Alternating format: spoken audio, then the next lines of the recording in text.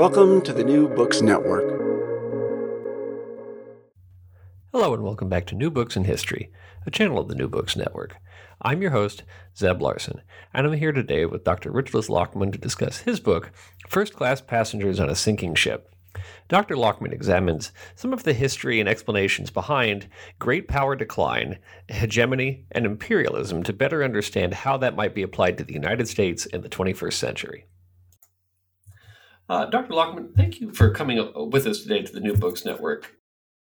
Your first chapter, and I think this is a really interesting way to frame this question because there's a lot of discussion, even now in the popular press, which actually sort of amazes me about this question of the United States as an empire. But you complicate that by dealing with this question of empire versus hegemon. What's the distinction and how does it apply to the United States? Well, there have been a lot of empires historically, but, as far as, I can see there have only been 3 hegemons.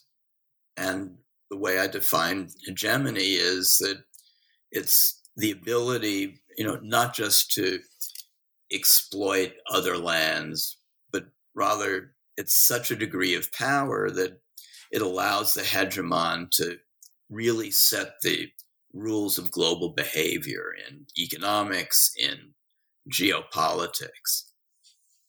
And, so clearly the first 2 hegemons, the Netherlands and Britain, had empires, and their empires contributed to their ability to build and then sustain hegemony. But, the United States really didn't have a formal empire.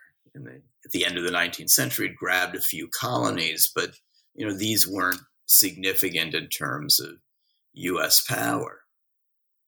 So, my interest is really twofold. One, to explain this question of, how did these 3 places gain hegemony, and then, what led to their losing it, and also to look at the cases of Spain and France that had enormous empires that at various points were the leading military power in Europe, but weren't able to parlay that into hegemony. So it's these, different questions that I'm trying to explore, and I do that in part by drawing this contrast between hegemony and empire. Now, in your second chapter, you address basically 4 different explanations of imperial or hegemonic decline, and you sort of take issue with all of them. What do you make of them? How would you summarize them? And then how do you differ with them ultimately?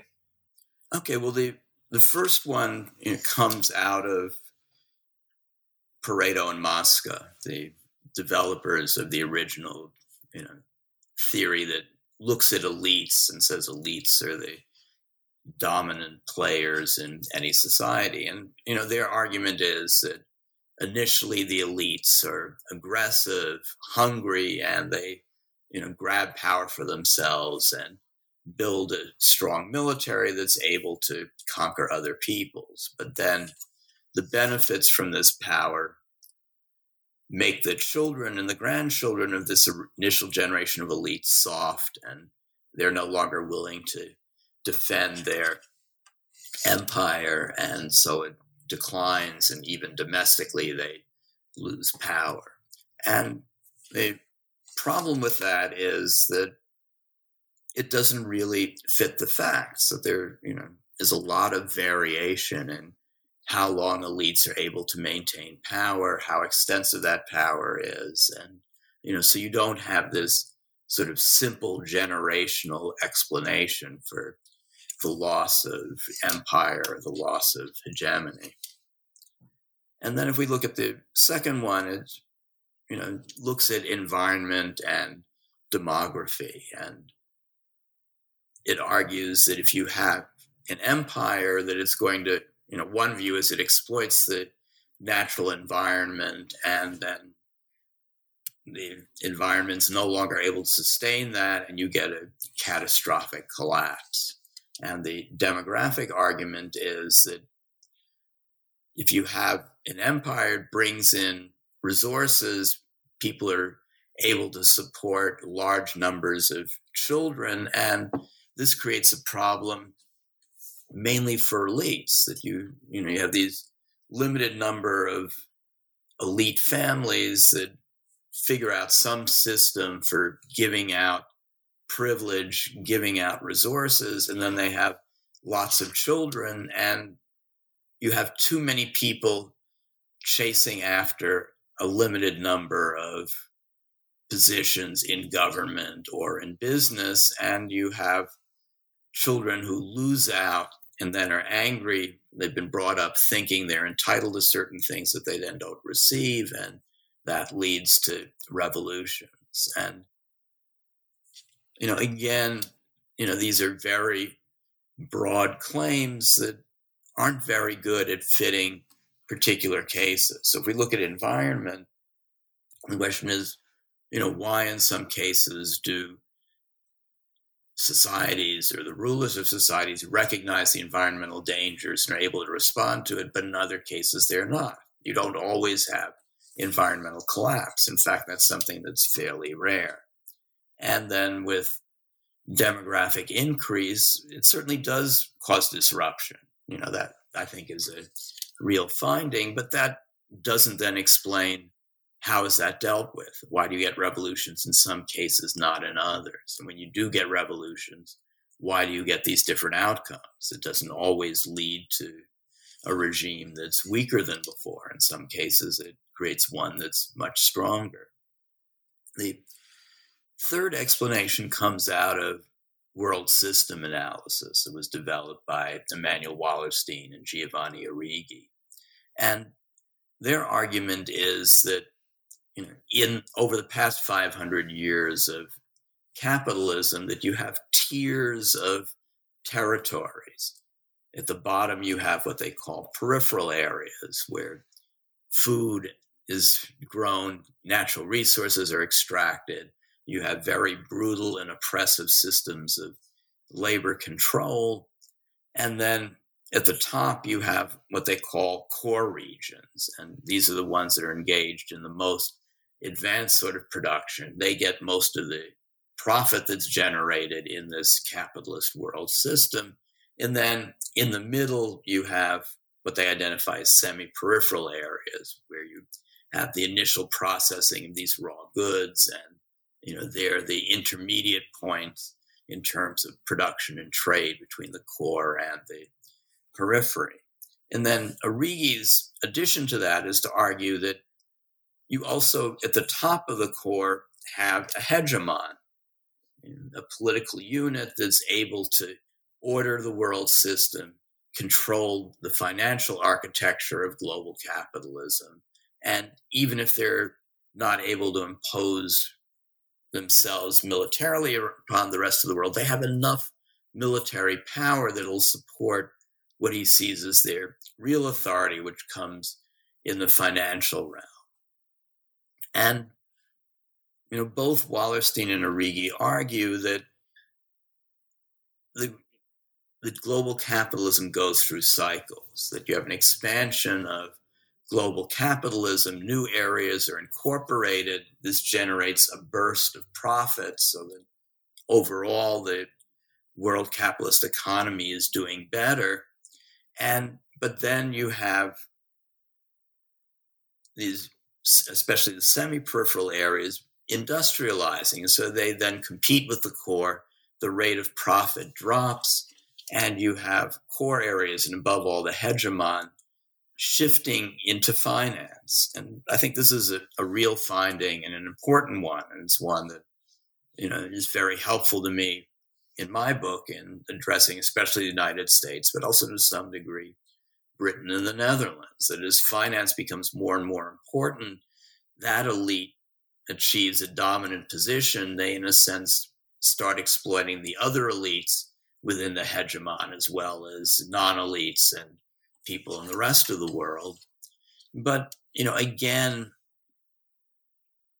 this can vary a great deal. And what I found is that Britain really was different from the Netherlands and the US, that elites there were able to reform themselves. And so Britain's hegemony lasted a lot longer than that of the Netherlands or the US. And then the final theory is one that was developed by Paul Kennedy in the 1980s. And essentially what it argues is that empires are money losers, that if you have an empire, you have to station troops all over the world.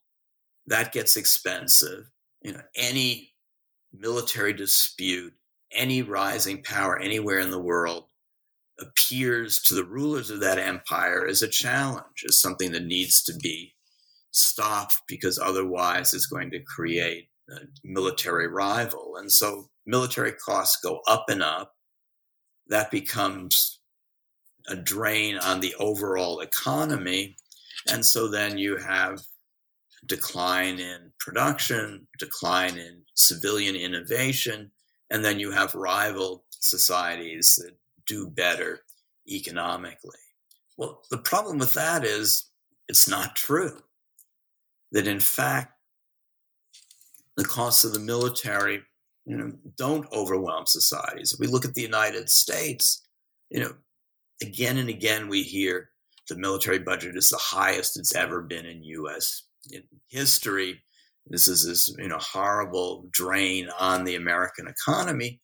But as a percentage of GDP, it's been declining really since the 1980s. So, the military is not all that significant.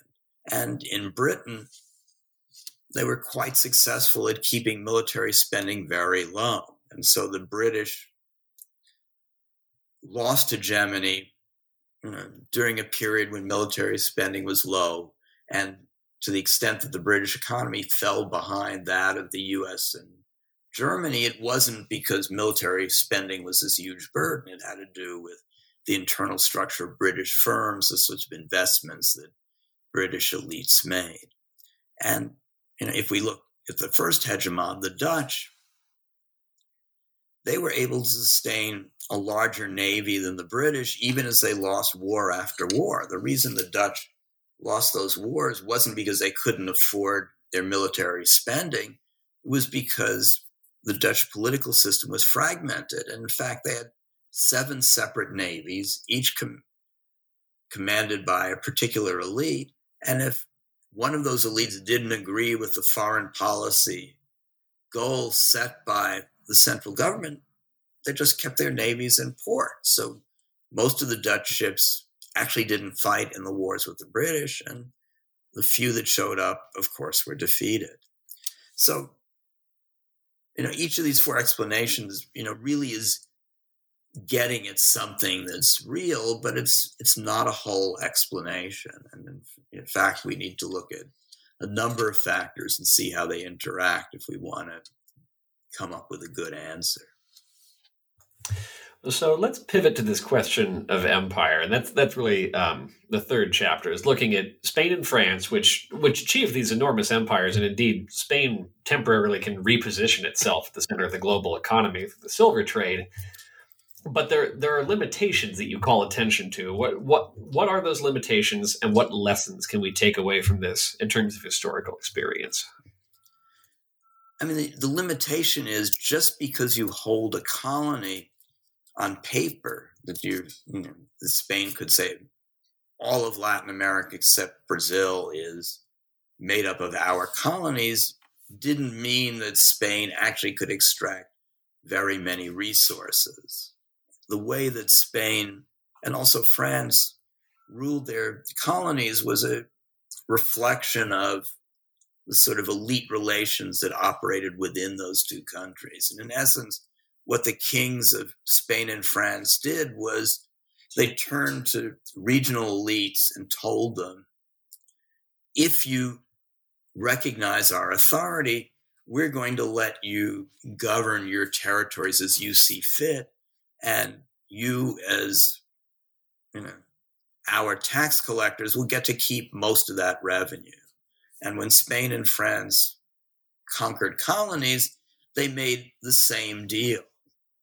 They said to the people who went out to these lands and conquered them, all you have to do is say, we're Spanish, we're French, we recognize our king, we're going to plant the flag. But, they had to make arrangements that let these elites keep most of the resources. So with Spain, very quickly, the silver that was extracted didn't get sent back to Spain. The local elites kept it, and they started doing business with the French, and then especially with the British, who had much better products to offer, had more ships, were able to ship things back and forth between Europe and the Americas. And so you had these big empires, but they didn't generate the resources that let Spain or France compete militarily within Europe. And even when they were able to do that, it didn't create the sort of economic exchange and development that would have let them develop into real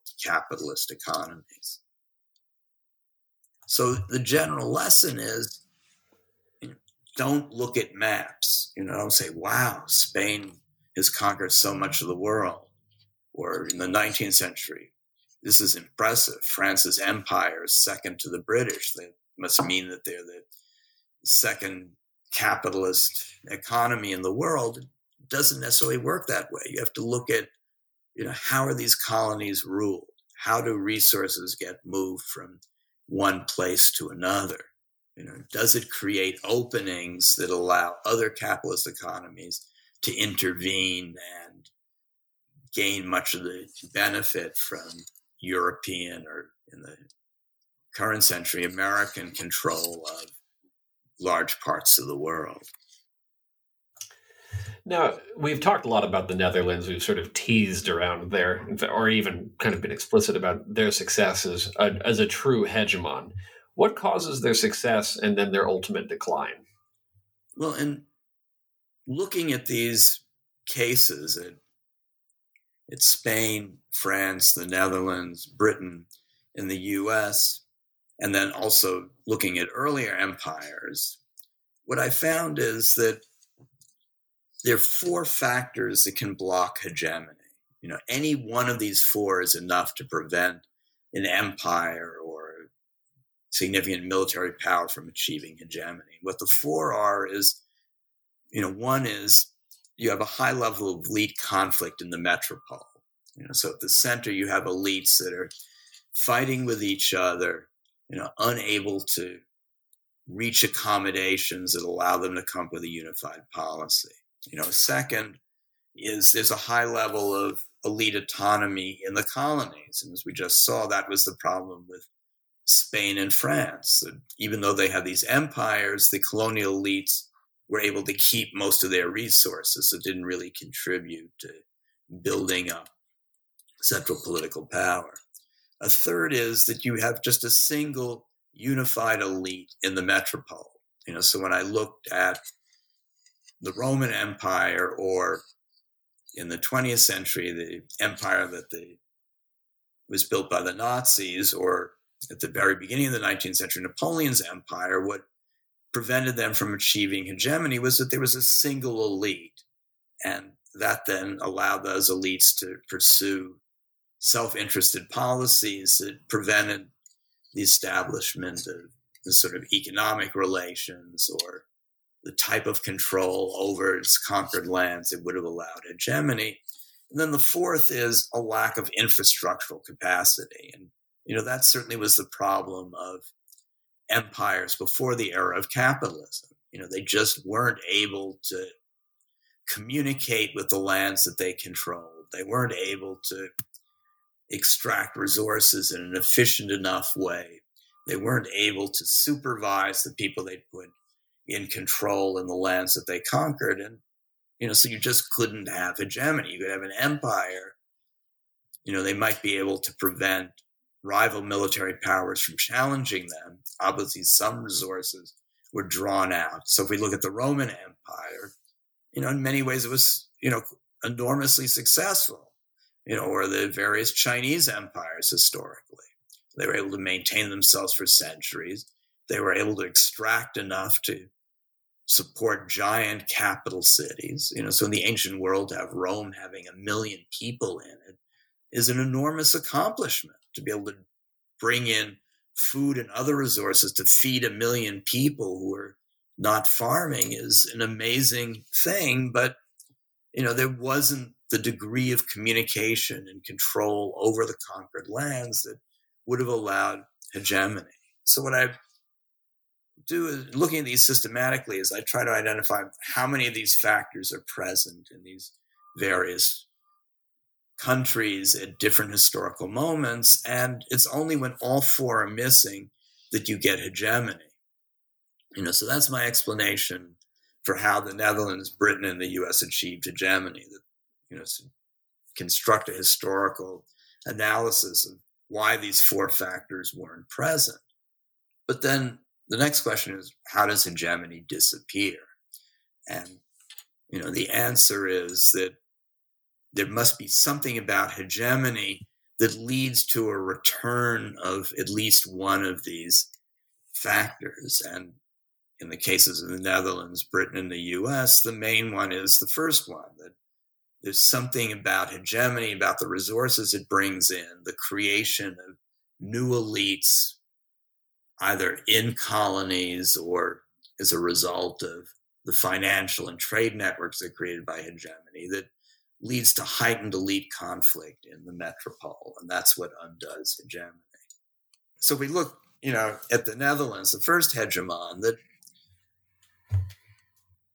the political structure that existed there was created out of, two demands on the Dutch. One was they were a colony of Spain, and they fought over a number of decades for independence from Spain. And to do that, they had to create military units. They had to find a way to generate resources. And this created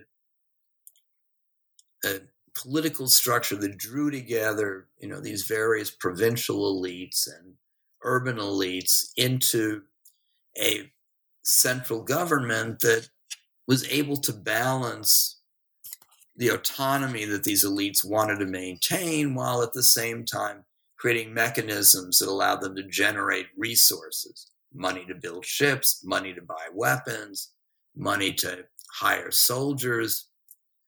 And the other factor that generated this sort of political structure is, what we all know about the Netherlands. It's, a land that, is right at sea level, is constantly under threat of flooding, and the Dutch, were able over centuries to build dikes to hold back the sea, increase their farmland. And, again, this required central coordination, the raising of resources to accomplish that. So these two struggles against the sea and against the Spanish created a political structure that made it possible for the Dutch to generate lots of resources quickly. And this was especially useful in the early stages of European colonization of the rest of the world.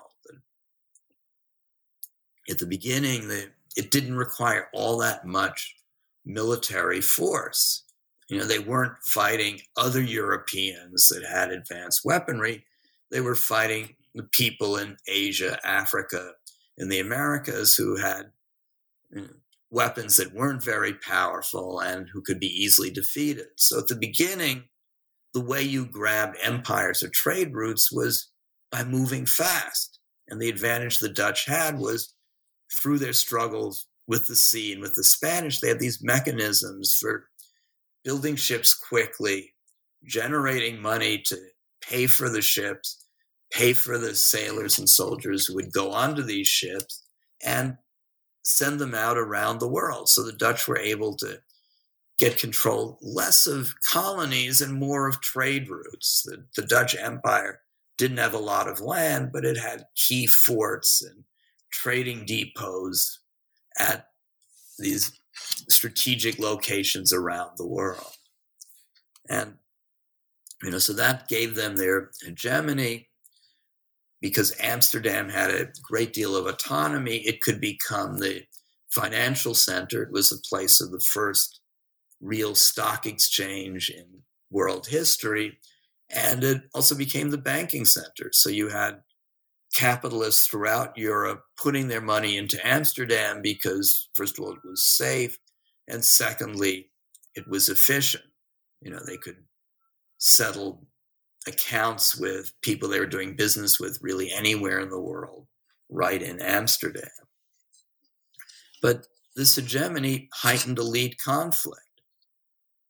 That you had the Amsterdam elites becoming more and more powerful because of the money they were making through finance, because they were the key actors in colonial trade, but they then increasingly tried to make demands on the other elites who pushed back. And so you had more and more conflict. And, as I mentioned earlier, this was expressed where you had the other elites, no longer being willing to send their navies out to fight the battles that the Amsterdam merchants wanted to fight against the British to maintain their financial power and to maintain their control over trade routes. And so the Dutch fought a series of wars with the British. And, while they didn't lose all of them in military terms, they lost enough. And even in the ones where it seemed that they won, they ended up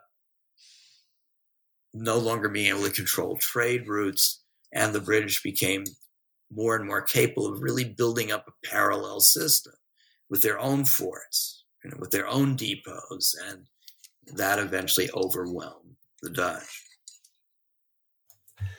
Now, in terms of the British, you've already noted that there are some quirks in that they were able to better control their own hegemony and elite relationships. So how do you specifically account for the empire's longevity, and then eventual decline? Well, the British elite structure was really unique. There was a real balance between the landed elite and the rising merchant elite, and you had both in Parliament and also through the Bank of England and various other economic institutions, mechanisms that wasn't so much allowed these elites to compromise, but forced them to compromise. Neither could see a viable path to totally dominating the other, and so the conflicts were muted, and there were key compromises. And the most crucial one was, if we look at Britain's richest colony, India, that at first this colony was built in a way similar to what the Spanish and the French did, that a concession was given to the East India Company. This was a private entity that ruled India. It wasn't a British colony, it was a company colony. But over time, the East India Company became more and more corrupt. You had within that company the development of structures that were similar to what were going on in France and Spain, then later the Netherlands. That you had particular elites within that company that achieved a high degree of autonomy. They were able to control parts of India, trade in certain goods, and just hold these resources for themselves. So the East India Company then came not to have the resources to be able to field an army that would suppress challenges within India, that was strong enough so that rival European powers wouldn't even try to attack India. And the British government and elites back in Britain saw that this was a danger, that the East India Company was no longer able to pay the annual taxes that kept the British government afloat, that was key to the British government's budget. And so the East India Company was nationalized. The other elites came together and said, we have a problem. They developed a solution, and they were able to do that in other colonies as well. So wasn't that you had everything ruled from London. The British Empire was famous throughout of having a very small civil service. You had this empire that controlled more than a quarter of the territory on the globe, ruled over hundreds of millions of people, and did that with a civil service of under 2,000 people. But, what they did was clever and strategic. They were able to create multiple elites, balance them off, and prevent any of them from gaining total control over any colonies or, any line of business. But, over a much longer period of time than for the Netherlands or the US, you eventually did have some elites who, were able to gain full control over their businesses, over colonies. And again, as with the Netherlands, finance became more and more important. And so the financial elite overwhelmed the capitalists who were actually engaged in manufacture, and they were able to manipulate trade with the colonies to produce these sorts of artificial financial profits, even if this undermined the viability of the economies in these colonies. And so British decline happened in the late 19th century. So, there are various scholars who argue Britain maintained its dominance. The only thing that undid Britain was the two world wars. That the cost of that was just so much, and Britain couldn't sustain itself. But what I find is it happened well before that. It wasn't that a new hegemon achieved that status and overthrew Britain. That in all three cases was a case of the existing hegemon declining and then having a period where you had various rival powers competing to try to take over the powers and economic privileges that the previous hegemon had. It was only eventually that it became clear which one would win out and become hegemonic. So after the Netherlands declined, you had Britain and France competing with each other, and eventually Britain became successful. With the decline of Britain, you had the US and Germany competing, and at the end of the two world wars, it became clear it was the US. And now we have, with US decline, it's not at all, certainly China is making in various ways an effort to become the dominant global power, but for a variety of reasons, it's not clear that China is going to be able to achieve that. And so, we might have a long period of global disorder, and, we may not have another hegemon. We could be entering a new era of geopolitics and of the global capitalist economy where we don't have a hegemon. We have a number of regional powers that control certain areas and then are competing financially, militarily, and geopolitically throughout the world, with none of them being able to establish a hegemony. So we could have a much more disordered world than we've had in the past. Now, in the chapter that comes after Britain, we jump to the United States. This is where people who are really interested in this question of U.S. decline, I think this is where it becomes very, very clear. You talk about shifting elite relationships. You pick up with Kennedy, and you trace it basically to Donald Trump. So how do you see elite relationships shift in this period? Well, during the New Deal and World War II, a very stable elite structure was created, and this, grew out of the legislation and regulation that was designed to prevent another Great Depression.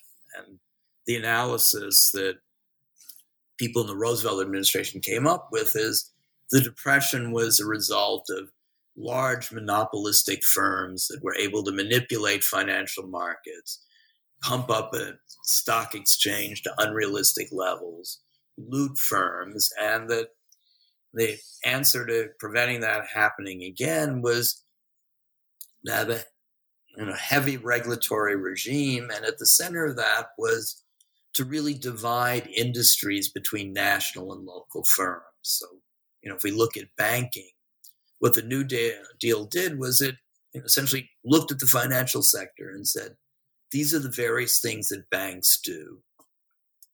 And we're going to allow certain banks to do some things, other banks to do different things, and none of them could be involved in the whole range of financial affairs. So, one of the crucial ones was mortgages. It was decided this would be local savings and loans. This was who would give out mortgages, and national banks couldn't be involved in this in any way. And then there was also the separation for national banks that would be involved in providing financing for corporations, and others that would be allowed to speculate for themselves in various in the stock market and international currency market.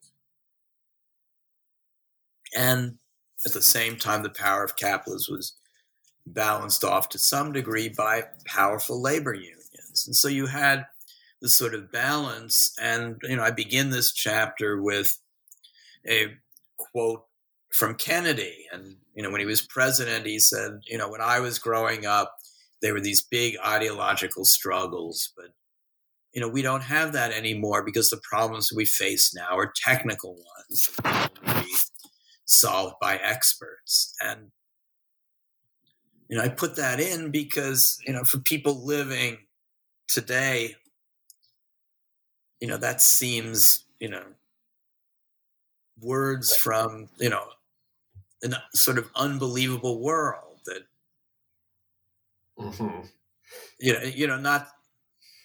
not just that Kennedy would say that, but that, people would actually believe that sort of, yes, we need to listen to the experts and figure out what the optimal policy is and then follow that. I mean, of course, people did look after their interests, but, there was a high degree of consensus. And there was, a view that the government, was able to regulate the economy. And so if you began to get inflation, there were things that you did. If there was a recession, there were other things that the government should do, as there was increasing competition from Europe and Japan after they rebuilt their economies after World War II. There were other policies that you came up with. But, this consensus has been undone. And what I do in that chapter is try to explain how that happened. And there were really two key factors. One was the decades-long decline in unions. So, the key force that was able to challenge capitalists and also provided the organizing and financial support for a liberal Democratic Party was progressively weakened. And the other was mergers. That, as I mentioned, the key to the New Deal regulatory system was this dividing up of industries between national and local firms. And beginning with Nixon, you had a weakening of antitrust, that firms were allowed to merge that previously been kept separate. And this had two effects. One, it reduced competition, as you got these large firms that controlled more and more of an industry. They were able to impose prices. They didn't innovate so much anymore. They were able to crush rivals, this sort of thing that we see now, especially in the tech sector, where you have these few large firms that really entirely control the industry. And you got a ratcheting effect. As you got some mergers, the political power of these local firms was weakened because there were fewer of them. The U.S. political system potentially gives a lot of power to local actors. Members of Congress are elected from states and districts.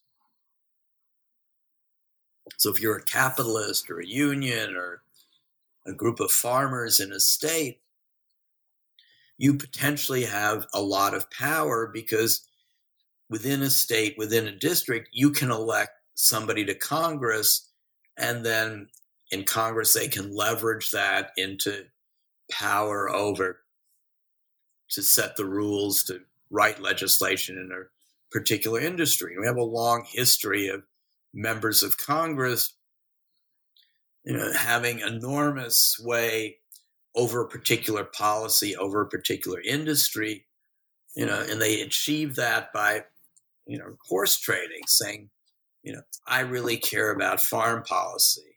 or I really care about what happens to the credit card industry.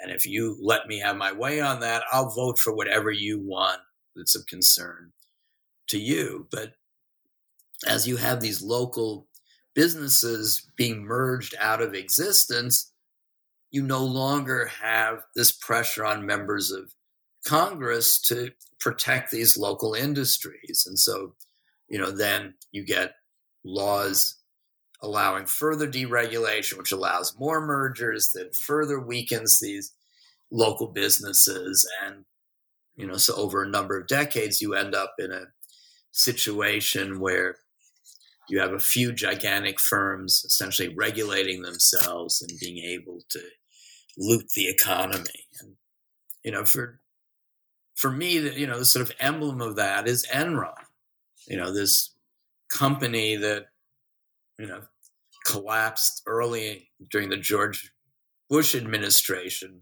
from financial fraud. But there was another side to Enron that, they were able to manipulate energy markets, and they, got away with, that sort of fraud because they weren't regulated by the national government. What was interesting about that was Enron wasn't just ripping off ordinary consumers. It wasn't that we had to pay 3 times as much for the electricity to run our air conditioning in summer because, they were able to overwhelm state regulatory agencies and be able to set up markets that Enron could then manipulate.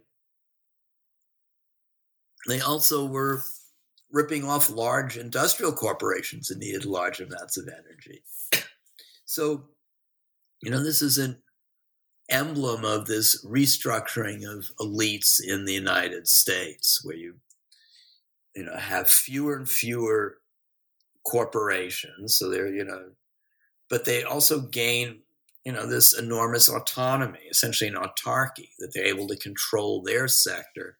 They're not vulnerable to challenges from other elites or from government regulation. And, they just go ahead and loot. And at the same time, this creates a political paralysis, that they're able to block any sort of reforms that might challenge their interests. So, again, this is like, what I observed for these historical cases.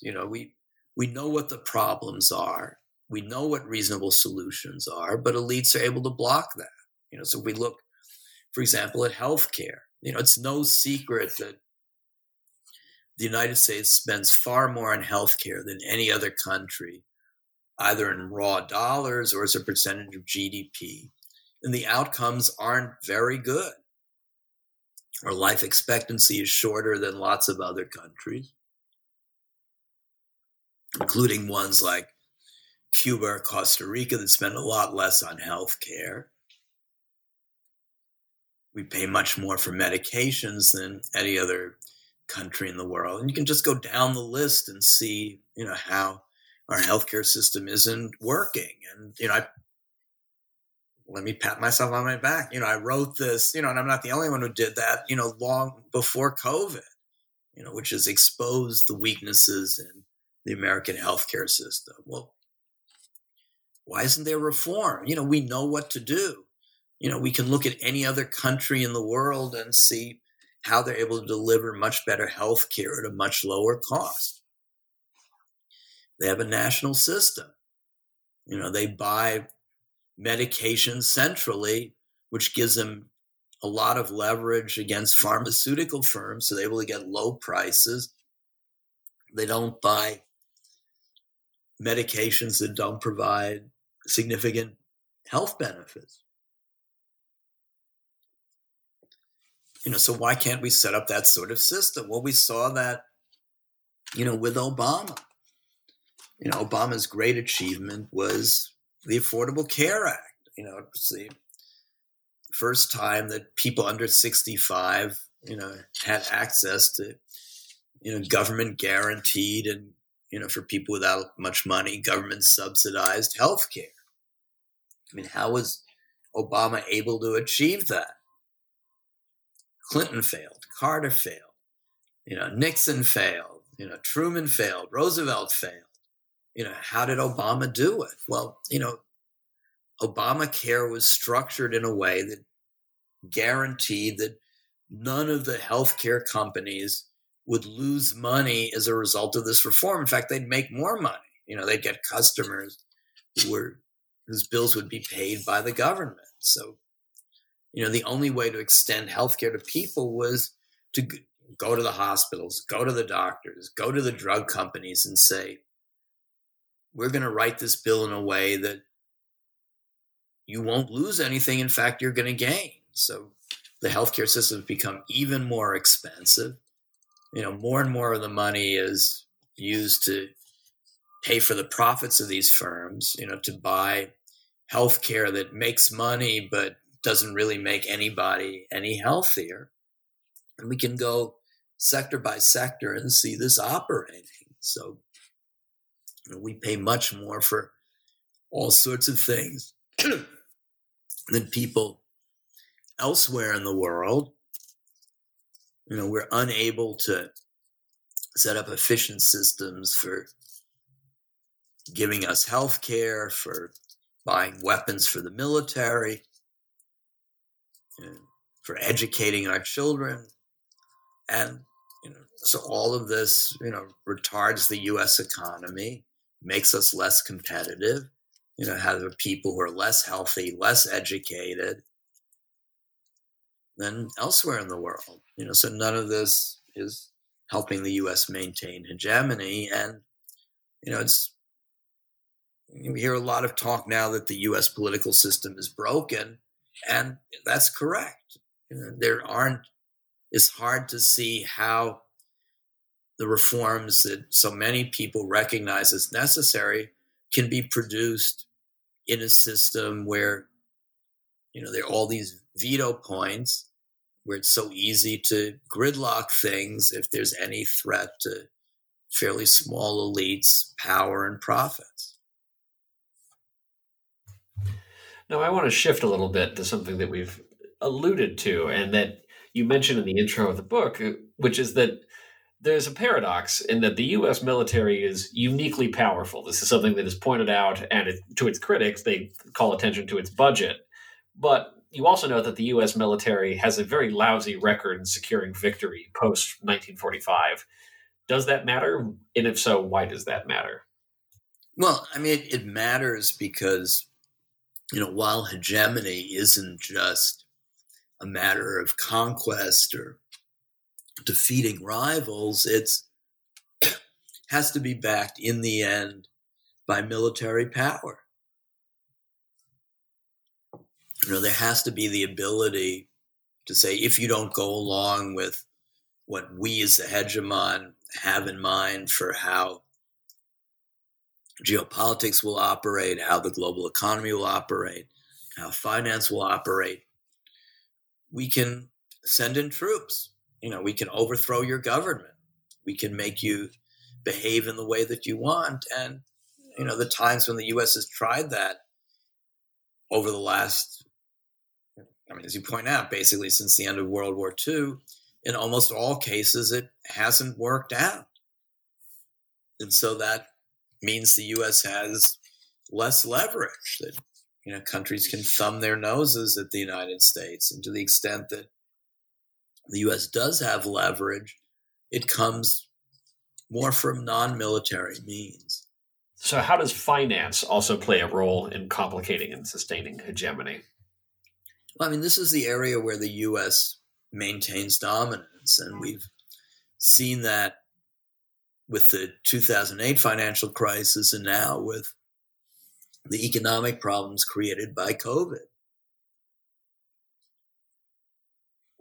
The whole world, essentially is looking to the U.S. Federal Reserve to create trillions of dollars of money to prop up the global economy, and the dollar is the world currency. Everything's denominated in it. Various attempts over the years to have the euro or the Chinese currency become a rival global currency haven't happened. And so, in a sense, this supports, Arrighi's world system analysis, that the last stage of hegemony is in the financial realm, and that this can last well after power in real economic production or in the military have been lost. And we're certainly seeing that with the U.S. So the U.S. is retaining that element of hegemony. And so, it leads to a sort of confused world picture that, the United States isn't able to exert its force militarily, except for really small and weak countries. They don't have to worry about U.S. intervention in, most sectors of real production. The U.S. no longer dominates. The internet is really the last one where, the U.S. is leading. And, even in that, China's building parallel internet companies that dominate not just in China, but increasingly are going elsewhere in the world, and with something like TikTok into the U.S. too. But in finance, I think we can expect U.S. hegemony to last for a long time. And as, the world economy becomes more disordered, as we get more and more financial crises, there's going to be a continuing need for the power and the quick policy making of the Federal Reserve. So if anything, other countries that were contemplating boosting their currency, challenging the dollar, are pulling back from that because they worry that's going to create such economic disruption that their country's well-being will be threatened. So I think we can expect to have a world where, there isn't a hegemon in other areas, but in finance, the U.S. will maintain its dominance. So just to cap all this off, you end the book, and I appreciated that you did this, by noting that books like this tend to end with recommendations for what we ought to do, and also noting then that these recommendations are very rarely, if ever, actually followed. So what do you offer instead?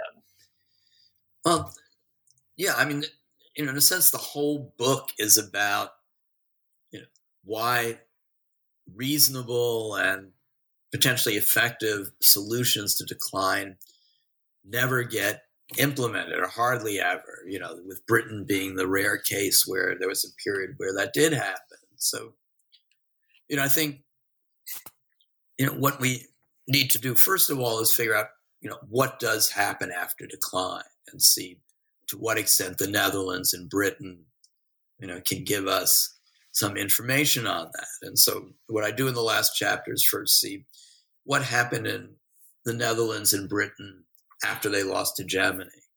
How did they try to fight wars? Did income and wealth become more or less equal?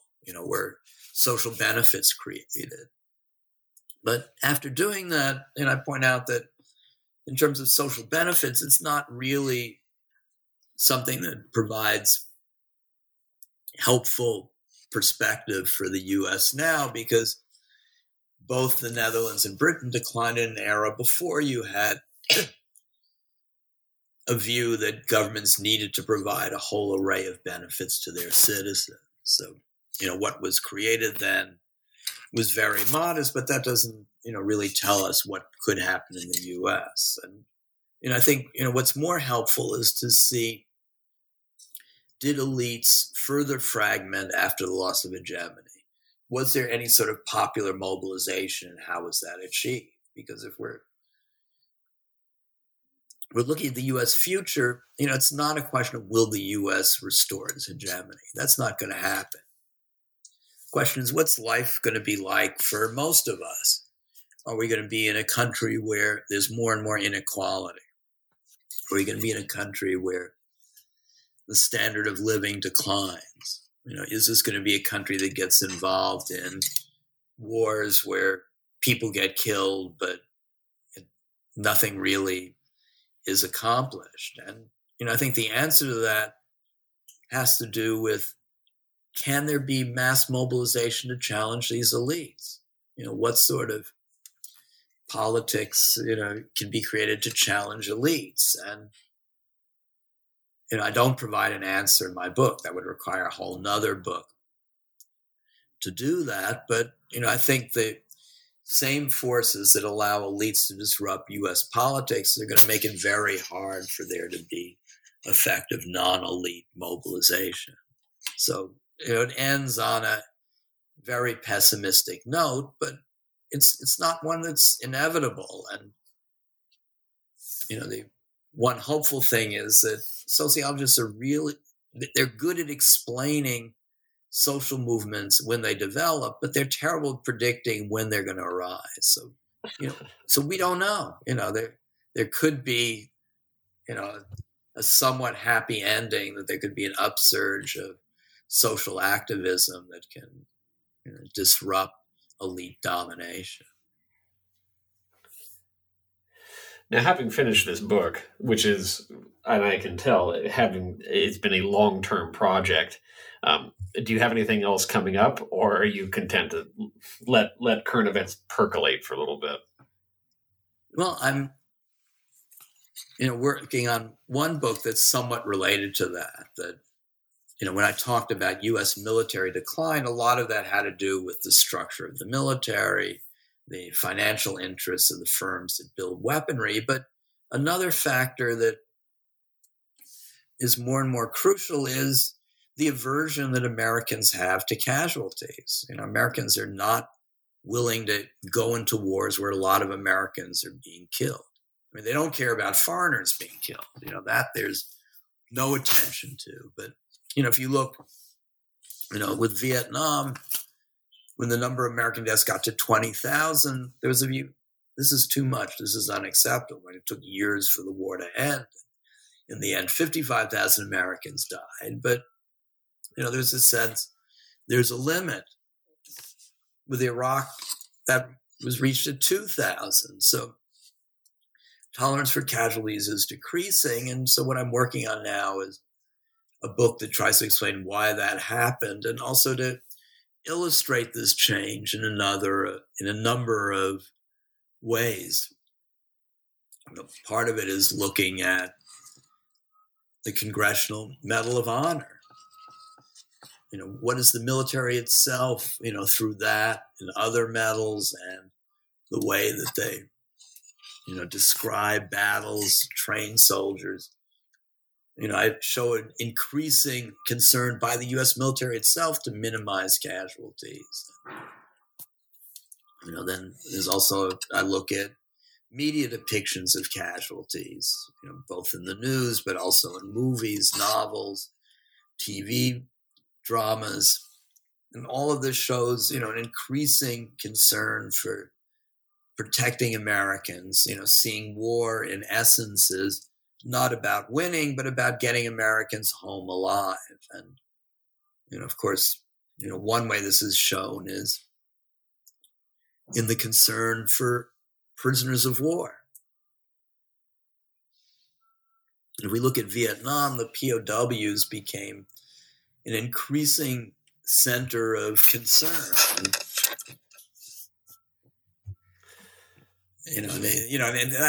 That's not about winning the war. That's about getting Americans, home alive. And, of course, Nixon created the POW issue as a way of criticizing anti-war people, saying they don't care sufficiently about U.S. soldiers. But this was one of the rare cases of a right-wing political strategy that backfired. The real effect that it had was that more and more Americans came to see war as unacceptable if any Americans got killed, and the goal of war became getting Americans home rather than winning.